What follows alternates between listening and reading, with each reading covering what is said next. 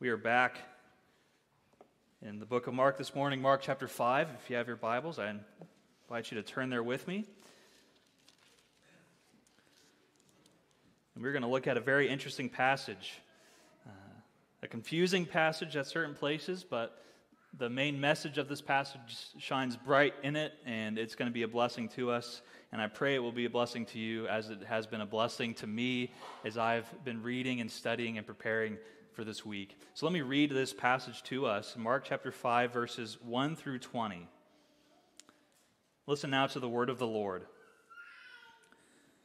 They came to the other side of the sea, to the country of the Gerasenes. And when Jesus had stepped out of the boat, immediately there met him out of the tombs a man with an unclean spirit. He lived among the tombs, and no one could bind him any more, not even with a chain.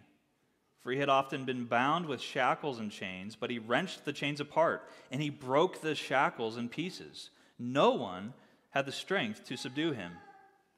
Night and day among the tombs and on the mountains, he was always crying out and cutting himself with stones. And when he saw Jesus from afar, he ran and fell before him. And crying out with a loud voice, he said, "What have you to do with me, Jesus, Son of the Most High God?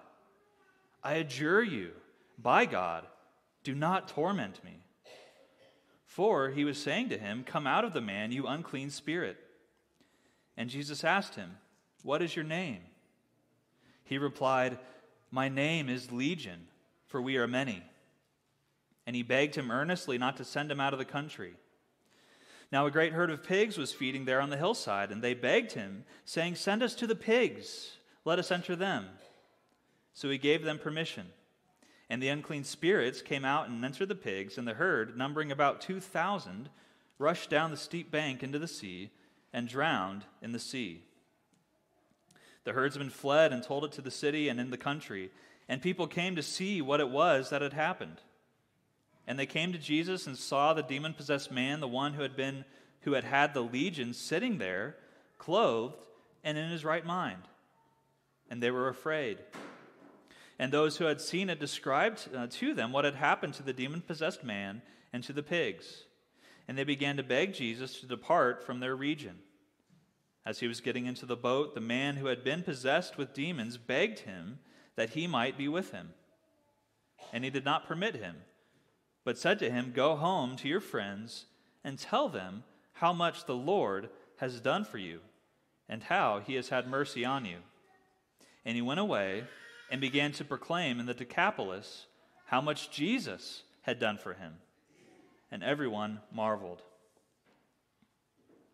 Let's pray. Jesus, we pray to you now that you would be glorified during this time that we have together. We pray that your power and might would be revealed to us through your word, that we would find comfort and assurance that you are powerful over all evil, that you have saved us, that you have redeemed us like you did this man in our passage this morning. We pray that you'd be glorified, and we pray all of this in your holy and mighty name. Amen. Well, this is one of those stories where the details can very easily distract us from the main message. So I want to get some of the more confusing details just out of the way here at the beginning, and there's usually two big questions, and it's the same question that the people asked, that they found out at the end, where it says in verse 16 that they described to them what happened with the demon-possessed man and with the pigs. And those are our questions too, aren't they? What's going on with this guy, and what is the deal with all these pigs? What's going on here? So we're going to deal with the pigs later on when we get to that. But I want to start and just discuss a little bit about what's happening with this man in our story. And the first question that comes up, and maybe you've asked it, I've been asked as well, do we believe that this actually happened? Or do we believe that this is a historical account, that this kind of thing has happened, can happen? And the answer to that is yes. This is a historical account. This truly happened. There's a man who was possessed by this legion of demons who had supernatural powers that were given to him because of it. And these legion of demons was expelled by the power of Christ. There was no one able to help him except for Christ. So if that's true, then the general question is, what do we make of stuff like this? What do we make of demonic possession? What do we make of forces of evil? Does that happen today? What sense can we make of it? And it's passages like this that I'm always reminded of C.S. Lewis's preface to the Screwtape Letters, that famous fictional work, an account between two demons. And he writes in the preface that there are two equal and opposite errors into which our race, referring to us, humans, we can fall into about the devils. So there's two errors we can make. One is to disbelieve in their existence, and the other, he writes, is to believe and to feel an excessive and unhealthy interest in them. And I think he's right. There's two errors we can make. One is that we can fixate on them and we can see the devil behind every corner, so to speak. The other error is we can think nothing of them. We can think they don't exist. We can adopt a more humanistic kind of natural worldview that doesn't have any room for the supernatural. We don't want to make either of those errors. So what do we do then with stories like this? And does this stuff happen today? And why don't we see more stuff like this? Well, I think it does happen today. I think it looks different maybe in different cultures and different societies. But our nation we can see examples of this if we're willing to look, and sometimes I don't know if we're always willing to look. But evil is always at work behind the scenes. This is the biblical worldview, that there is forces of evil, and we see that all over in our society, especially with the sexuality and the sensuality that's everywhere in society, that's full of it. We see it in different movements. The abortion movement is full of this kind of wickedness and evil, and with evil intentions. So we see it in our society and in institutions and in movements. But there's a very alarming rise of the straight-out occult in our country as well. And I remember my time when I lived in the Boston North Shore area. I lived in a small town just a few towns over from Salem, Massachusetts. In Salem, they really play up the Salem witch trials, and a lot of that is for tourist effect, to be sure. But there is a large proportion of that population in that city that identify and participate in Wiccan and in that cult. And I've been in the New Age bookstores that are there, and you can feel it. It's a tangible feeling of just feeling overwhelmed by whatever's going on. And the Christian should have no part. I just want to say that at the outset. The Christian has nothing to do with any of these things. There's no reason to. These people in Salem and in other places, the full on with everything, with the spell casting and tarot cards, palm readings, all of those things, the Christian has nothing to do with that. Because there is real danger there. Even the things that might seem trivial. Jess and I were at a birthing class yesterday, and that's a whole other story. But we were watching this presentation, and they were talking about induction and some of the reasons why they would not induce. And the general point is we're not going to do an induction just because it might be convenient for you. And they give some examples of what that means. If you have family in town, or you want to schedule the exact date, or maybe you want your baby here for, I can't remember all the examples, you want them here for the big game or something, I don't know. But one of the examples they gave was, well, I want my baby to be an Aries like me. Which, just not even counting how ridiculous that is to begin with, but we can start to think too much about stuff that might seem just as trivial as horoscopes, but at best, it might lead us down some superstitious lines, thinking that might have any kind of impact on our lives. At worst, it can lead us in all kinds of different directions, and it can lead us to fixating on the stars as opposed to the maker and creator of the stars, who's a personal God who wants to be with us. So this longer introduction, I hope it has cleared up a few things, maybe raised some more questions as well. There's lots of things we can consider. But the bottom line is that yes, evil exists, and we should not mess with it, but also we don't need to fear it. because Christ is powerful over it. And that's exactly the main message of this passage. So we don't want to let the details about this man or about anything else to distract us from this message that evil is real, but Christ is powerful over it. So there's a reality of evil, absolutely real, but Christ is more powerful than it. Christ defeats it, and he redeems and restores humanity from it. So those are three things I want to see in this passage. We'll consider these three things. First, the reality of evil, and second, the power of Christ over it, and then third, how Christ redeems us from that evil. So let's look at those three things. And the first is the reality of evil. We've already discussed this in our introduction, but I want to consider it some more. This can be a depressing point, but it's a very helpful point. We need to understand this because it shows us the depth of man's depravity in sin. And that's what this shows us. The Heidelberg Catechism, a wonderful catechism, it shows us this beautifully. We're going to be looking at this tonight. I encourage you to be coming to the prayer meetings tonight. In the evenings on Sundays, we're going to pick back up in the Heidelberg Catechism. We just started it. We're going to finish the first question and look at the second question. And the second question asks us, what things do we need to know in order to live and die happily in the comfort that we belong to Christ? The first question is about the comfort we have because we belong to Christ. The second question is, what do we need to understand about that? And there's three things we need to know. And these three things actually map to the 3 points of the sermon, because the first thing we need to know is the depth of our sin and misery. That's what it says. The first thing we need to know is that evil is real. Only then can we understand the second and the third things.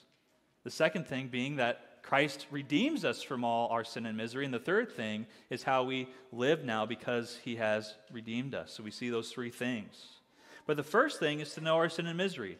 The man in our story, this man is a concentrated form, a concentrated picture of the evil that exists in the world and in all of us due to sin. This is what fallen humanity looks like. This is the depth of despair and sin. This man, he's a shell of himself. He's a shell of what it means to be a human, of how God created humanity to be. Because he is fully now, he's under the control of the devil and of his kingdom. So this is what fallen humanity looks like. Rick Phillips, he's preaching on this passage, and he put it well. This is a foretaste of hell for this man and for us when we consider his experience.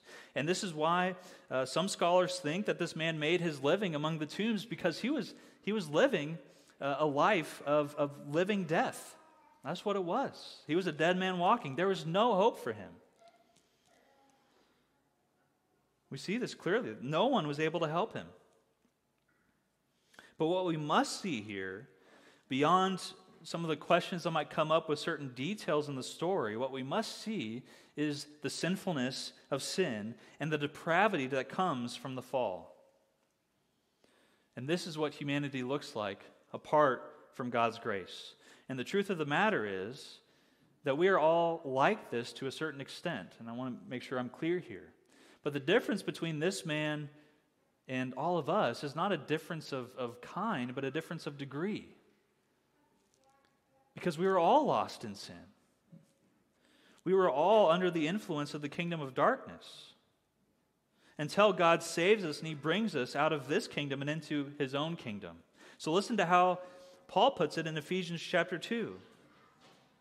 In Ephesians 2, Paul writes that you were dead in the trespasses and sins in which you once walked, following the course of this world, following the prince of the power of the air, the spirit that is now at work in the sons of disobedience. This is who we were all following. He goes on in verse 3, among whom we all once lived in the passions of our flesh, carrying out the desires of the body and of the mind, and were by nature children of wrath, like the rest of mankind. This is what humanity is. This is who we were. Who we are by nature, children of God's wrath. Listen to how he describes fallen humanity, dead in sin, following not God, but following another ruler, the prince of the power of the air, the spirit of the age. This is the reality of evil. This is the problem in the world. The problem in the world today is fallen humanity, sin and rebellion and brokenness. Maybe you'll remember a few weeks ago I quoted from Chesterton his response to the question, what's wrong with the world? And he simply writes back, he says, "Dear sir, I am. I'm what's wrong with the world. Because I'm a sinner like everyone else, and I contribute to the brokenness of this world." And this is why the Bible is so helpful. It's so clear, because only the biblical worldview can give an accurate account for the world that we live in. Only the biblical worldview can give us the answers for why the world is the way it is, and the answers for what we can do about it, and namely the person who is doing something about it.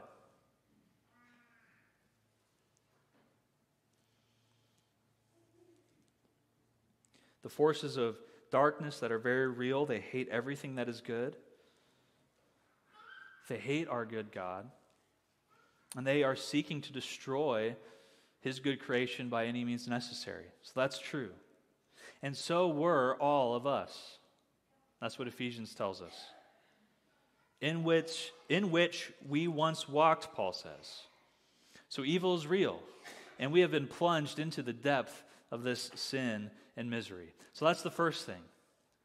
But thankfully, that's not the only thing. And the good news of the gospel is that Paul doesn't end in Ephesians 2, verse 3. That's not the end of the story. Yes, evil is real, but Christ is powerful. That's the second thing we want to see. My pastor in Richmond, Dennis Bullock, wonderful man, faithful pastor and preacher, this is one of his favorite points that he would make, is his favorite word. What's his favorite word? What's the best word in the Bible? And he would say, it's the word but. All right? And word but with one T, okay? So kids, don't be giggling, okay? But it's the word but. What does Ephesians 2:4 say? It says, but God. That's the greatest news ever. Yes, evil is real, but God. Yes, you are dead in your sins and trespasses, but God. Yes, it is true that all humanity, including you, were once plunged into the depths of sin and misery, but God. Ephesians 2:4. But God, being rich in mercy because of the great love with which He loved us, even when we were dead in our sins and trespasses, He made us alive together in Christ. By grace, you have been saved. That's the second thing we see in this passage. It's the power of Christ to save us. It's the second point of the sermon. It's the second thing that the Heidelberg Catechism teaches us that we need to know. You know the depth of your sin and misery. That's the first thing. But now you also need to know how Christ has saved you and redeemed you from all your sin and misery. Not some, but all. All your sin and misery. This is exactly what happens to this man in our story. So can you picture that scene with me?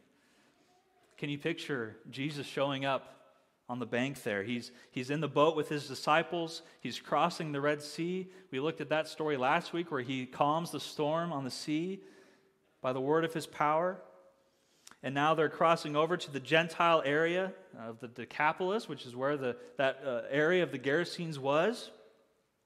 Jesus has demonstrated his power over the sea. Now he's going to go to battle again with the forces of evil. But this time, it's against the whole legion. And it's on their own turf, so to speak. He's going into the area of the Gentiles. They're not in Judea anymore. So these demons, this legion, they must have been having a really good time. They had a good thing going with this guy. Nobody was able to stop them. They were untouchable. But then, they see in the distance this boat comes to the dock, and who else steps off of it but the Son of God incarnate? what were they thinking to themselves? Oh no, we're in trouble. They know exactly how this is going to go. There's nowhere that they can hide. So they decide, let's get this over with. They run to Jesus, to the Son of God. They fall at his feet. But you'd think that maybe this would have been a fair fight. Jesus, he's faced off against 1 and 2 demons here and there, but this is a whole legion. A Roman legion is 4,000, 5,000 troops. We don't know how many demons there were. Some scholars think maybe 2,000 because that's the number of pigs that were in the herd. I don't know how that math works. I don't know how the spiritual realm, how that interacts. Maybe the demons doubled up, so maybe there's 4,000. I have no idea. We don't know. But the point is, there's a lot. Jesus is outnumbered 1,000 to 1. So maybe, finally now, this is going to be a fair fight.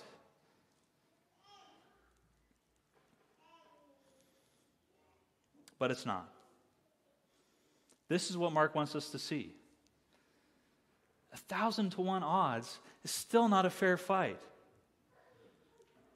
The great Scottish reformer John Knox, he said, one man with God is always in the majority. I love that. Give me Scotland or give me death. If it's just me and God's on my side, then I'm in the majority. And if that's true, how much more is it if it's the Son of God, the God-man himself? How much more is he always in the majority? That's exactly what we see. There is no fight. Christ doesn't get sucker punched. He doesn't get any good looks in. The demons, they stand no chance. They fall at his feet because they know what's about to happen. It was said in verse 4 that there was no man strong enough to subdue this demon-possessed man, but now such a man is here. This is the man. If you've been with us in this series, you've seen how we've been pointing out this theme that Mark is threading throughout the story about how Jesus is mightier. John the Baptist, he says, one who is mightier than I is coming after me. He's the strong man. He's the stronger man that binds the strong man, Satan. He's mightier. And he's mightier here. There's no fight. But with a word, the legion is finished. And notice, it's only Christ, only his permission that they're allowed to flee into the pigs. In fact, they're even trying to invoke God against Christ himself. They know who's in charge. So evil is real, but Christ is more powerful than all evil. That's the message. That's what we want to see. But you might still be thinking, okay, that's wonderful, but I'm still curious, what is going on with these pigs? Why these pigs? And truthfully, I don't know. I don't know if any of us really know. We don't know all the details about why. But we do find some more information in some of the other accounts in Matthew and in Luke. So let's talk about this just a little bit to help clarify some of these things, some of what's going on here. In Matthew's account, he records that the demons ask Jesus, "Have you come to torment us?" He says, "Before the time." Well, what is the time that he's referring to? Luke helps us out with this as well. In Luke's account, it says that the demons begged Jesus not to command them to depart into the abyss. See, that's their final destination, and they know that there is a time coming when Jesus is going to come again, namely his second coming, when he is going to command all the forces of evil. They're going to be cast into the lake of fire. They're going to be thrown into the abyss forever. That day is coming. But that day was not this day. And the demons understood that. So here they are. For the time being, then, Jesus permits them to go and to enter into the pigs. But why pigs? We still don't know the answer to that. And I don't know. And from what I can read, from what I can tell, I don't know if anyone really knows, but there are a few things that we can point out about that. Remember that we're in a Gentile country, unclean land, according to the Jewish people, and the pigs were an unclean animal. So these unclean spirits, they enter into these unclean animals, and then we're told that they all run headlong off the cliff and are drowned in the sea. And in a sense then, this story serves as a visible parable. It shows us what Christ is going to do to everything that is unclean. That there is a day coming in which he's going to cast all wickedness and all evil, and it will all be drowned in the abyss forever. That's what Christ is going to do. And we can be sure that he is going to do that because he has gone through that already on our behalf. He who knew no sin became sin. He who was clean became unclean by taking on all of our sin upon himself. He tasted death on our behalf. He drowned in the drinking of the cup of his Father's wrath so that we would not have to drink his wrath. That's what Christ has done for us, so that we might not have to taste his wrath, but rather receive his mercy.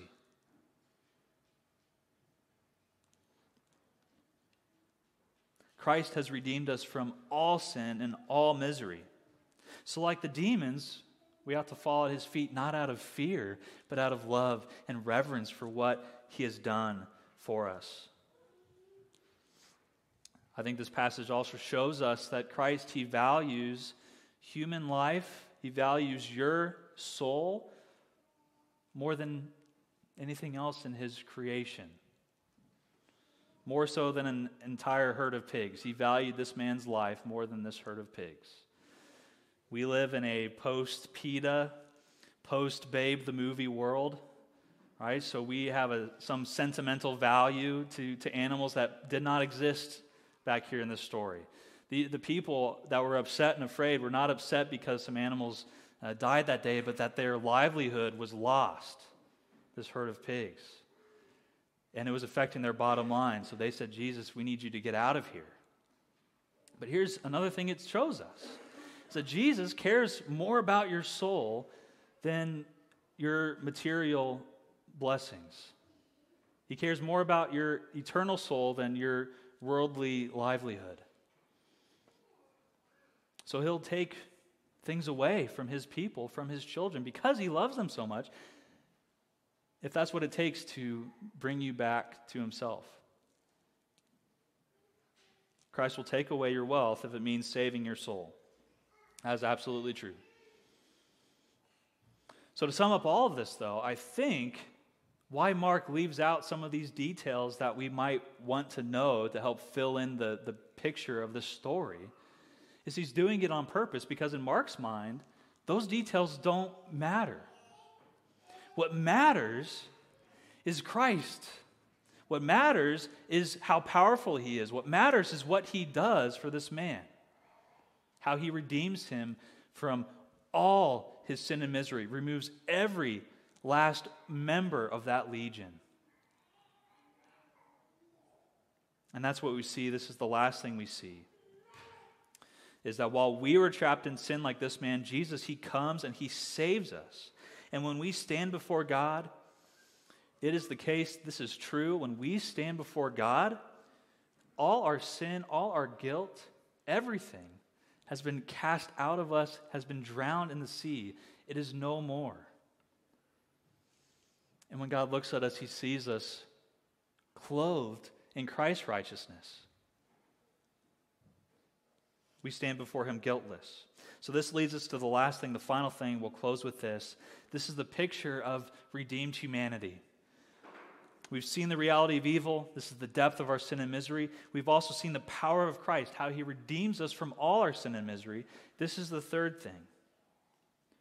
We see a picture of what redeemed humanity looks like. What Heidelberg will say is our response to the gospel. Because all this is true, here's how we live a life of gratitude. So what does this redeemed life look like? What does this restored humanity look like? We get a picture of this from the man himself. And we're told three things about him. We're told this in verse 15. The people, they come to Jesus and they see the man who was possessed by demons, the one who had the legion, but then we're told three things about him. says that he was sitting there, and he was clothed, and he was in his right mind. These are three things, three depictions of redeemed humanity. He was sitting at the feet of Jesus, he's clothed, and he's in his right mind. This is what it looks like for us, for the Christian redeemed and restored back to Christ. First, he's sitting at the feet of Jesus. Before, while he was in sin, he fell at the feet of Jesus as an unbeliever, as one dead in sin. But now, as Christ, he's lifted up his head. And he's sitting at his feet now gladly with joy. So are you sitting at the feet of Jesus, seeking to be with him, loving him for who he is, seeking to learn from him and his ways as teacher? Is Christ the center of your life? Is he the center of your life? Or are you trying to live with one foot in Christ and one foot in the world still? But we're called to sit at the feet of Jesus, to learn from him. It's also said that he's clothed. Here's a picture of the gospel again. He's clothed, obviously given some physical clothes, but in the spiritual sense, in that more important reality, he's clothed in the righteousness of Christ. Once spiritually naked, now he's been clothed. Once his sin on full display, now he's been clothed in Christ's righteousness. Like Adam and Eve were clothed with the skins of the Lamb, so we are clothed in the righteousness of the Lamb of God who takes away the sin of the world. We sit at the feet of Jesus, we're clothed in his righteousness, and we've been given our right minds. We're back in our right minds. Of course, this man who knows all the things he was suffering from mentally, as he's also physiologically as well as spiritually. So in that sense, yes, he's back in his right mind, but even more so, his mind has been renewed. And the effects of sin on the mind have been restored. He's been regenerated. And this is true for all of us, for all Christians. We've been given our right minds back. Christ is the only perfect human who's ever existed. And this is what a purely secular, humanistic kind of worldview cannot account for. Because a purely humanistic worldview misses this, because if you want to know what it means to be human and to be human to your fullest, you have to look to Christ. Because Christ is the only human who was ever perfect, who fulfilled everything that it means to be a human. We must look to Christ. And now we have been saved by Christ. We've been renewed in our totality. Mind, body, soul, all of it. We're able to live a life truly experience what humanity was created for. Namely, to glorify God and to enjoy him forever. We're able to experience that again now, truly, in this life. And when Christ returns, we're going to be made perfect like him. And that's our great hope. So, in all of this, then, what we see is, yes, evil is real. We can see it all around us. We should fight against it. But that fight begins in our hearts as we wage war against the sin and the indwelling effects of sin in our hearts, knowing that Christ has already defeated the enemy. He has power over all evil. He's defeated it. And if we've put our faith and trust in him, he has redeemed and restored us from it. And he will bring all of that to completion on the day when he returns, when he does cast everything for eternally into the abyss. So we must put our trust and our faith in him. Sit at his feet. Look to him. Believe in him. Let's pray. Jesus, we thank you once more for your might and your power. We pray that we would learn to sit at your feet like this man, to delight in you and to learn from you. We pray that we would not fear any evil, but rest in you, who has power over all things. All authority in heaven and on earth has been given to you. You have power over all of it. Help us then to trust in you and to rest in you. And may your name be glorified, we pray. Amen.